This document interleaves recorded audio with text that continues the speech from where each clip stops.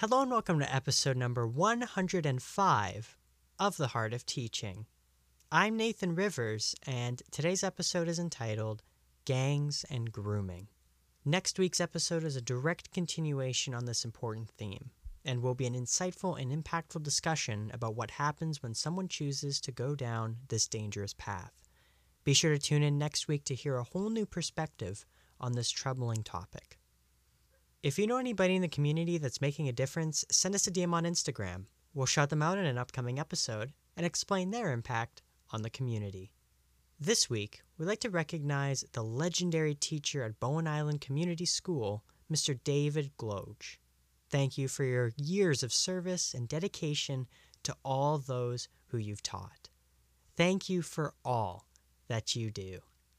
We'd also like to shout out Champs Sports in Coquitlam, BC, for their generosity with donating shoes and apparel to needy kids in the Coquitlam School District. Thank you so much for contributing to such an important and impactful cause. If you haven't done so already, be sure to follow us on Instagram. The link to do so is available in the episode description. The Heart of Teaching proudly supports Mom Stop the Harm.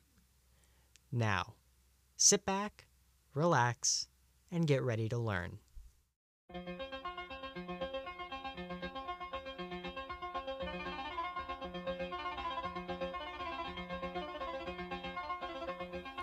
Welcome back to The Heart of Teaching. I'm Dave Ruzicki with my student producer, my great friend Nathan Rivers, and thanks for joining us today. As always, both Nathan and I, we appreciate your company and we appreciate your time.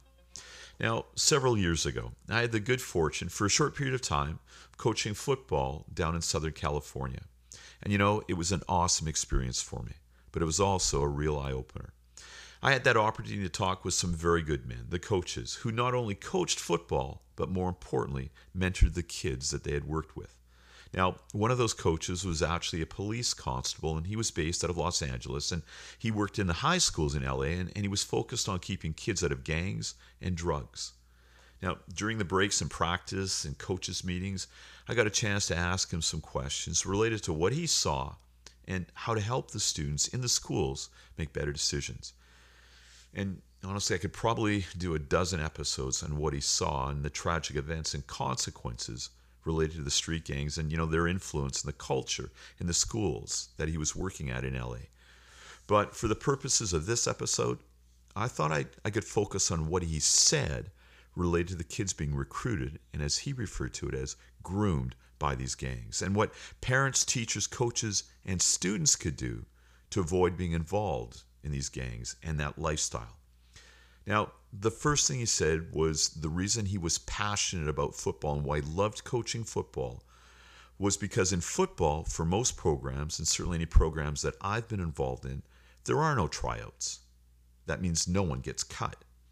The teams take everyone who wants to play. Now, the kids may not all get that same playing time during a game, but for the most part, everyone belongs. And as he said, and I agree, that's the key word, belong. And you know what? It's so true. Everyone wants to belong. No one wants to be alone. No one wants to be on the outside looking in. So, as he said, once the football programs are established and you're working with close to 100 kids, and these kids belong, our values as coaches and the rules and the insight that we lay down for these boys ultimately impact their decision making moving forward. He went on to say that it may not just be football programs, but any programs or clubs that exist in the schools allow the kids to be part of something. And once again, he said that's the key, being part of something. He said that gangs actually prey on and recruit those kids who are troubled and who are on the outside, once again, looking in. Now, they look for those kids who may not have a friend group in the schools. He actually believes, sadly, that the schools were the first level of recruitment for low-level gangsters who could groom these kids so that eventually those kids saw their friend group revolve around the gangs. But I asked him specifics. I asked him how. I said, how do they do this in the schools? And he said that in LA, gangs would often hang around football practices at the beginning of the year to see which football player may be having a bad day, may not be happy with the football program. He said that these football programs were so essential to the success these kids have, but the gangs were looking for the kids that didn't fit in, the kids that wouldn't follow the conduct policies related to academics and character. The gangs wanted to see who was suspended or maybe cut, then swoop in and scoop them up and give them an opportunity to be part of their world, the gang world, where the rules were limited, related to academics and quality of character, and focused more on violence, intimidation, crime, drugs, and of course money. As we practiced, he pointed out 2 cars waiting patiently at the edge of the parking lot, which was adjacent to the practice field. And they were nice cars. They were vintage, all decked out with fancy paint jobs and expensive rims and tires. He said that those 2 cars were a local high school gang that was interested in recruiting new members for a new school year. I asked him, I said, how do they recruit within the school? And he said they were very strategic and well planned. And he gave me one specific and common play. He said that early in the school year, the gangsters would watch which kids didn't fit in, which students. The loners, or the kids that looked troubled and easily influenced, they could spot them. And they'd watch the hallways. They'd offer these kids to buy their lunches or snacks or even give them gifts. And he gave me a couple of examples. He said, let's say we've got a quiet kid who's in line in the cafeteria. And the gang kid steps forward and buys this young man his lunch and says, hey, don't worry about it. Just trying to help you out. They do this several times, going as far as even giving the kids T-shirts or, in some cases, expensive shoes like a pair of Jordans or something, but never asking for anything in return. And this goes on for weeks. Then the gangsters want their picture taken with the kids that they've just given all of these gifts to. And they say they just need a picture of their new friend. And the kids hold up the gifts that they were given and the pictures are taken. Now, here's where the hook comes in. Let's say that those school gangsters have a bag of drugs in a backpack and they want to move the drugs and sell them in the school. So, of course, they find their client list first, right? The kids who want to buy it. But to avoid being busted with the drugs on campus, they'll often ask the kids who they bought the treats for to hold the drug bag for a few hours, or in some cases, a few days. Now, they do this because it's now those kids' turn to be kind to the gangsters, kind of a sick way of paying it forward. They even show the kids the pictures with them holding the gifts that the gangsters gave them and said, now it's your turn. Form of intimidation. Now, the drug bag is usually exchanged in the washrooms where there's no cameras or outside of the school grounds, once again, where there's no video surveillance. The gangsters will make specific arrangements when to reclaim their stash. They manipulate these poor kids when the gangsters believe they're about to be searched or busted. So they now have these kids, and they actually call them mules because the kids will carry their stash. And all they need is 1 or 2 kids to help them move product and eventually bring those kids into their world. Very sophisticated and very well planned out. So I asked him, I said, how do you stop this stuff from happening? And my friend's reply, he said, Dave, this is always going to be part of the school culture, drugs, right? It's how you handle it. Regardless of the school or location, you may not have gangs, but you're always going to have drugs.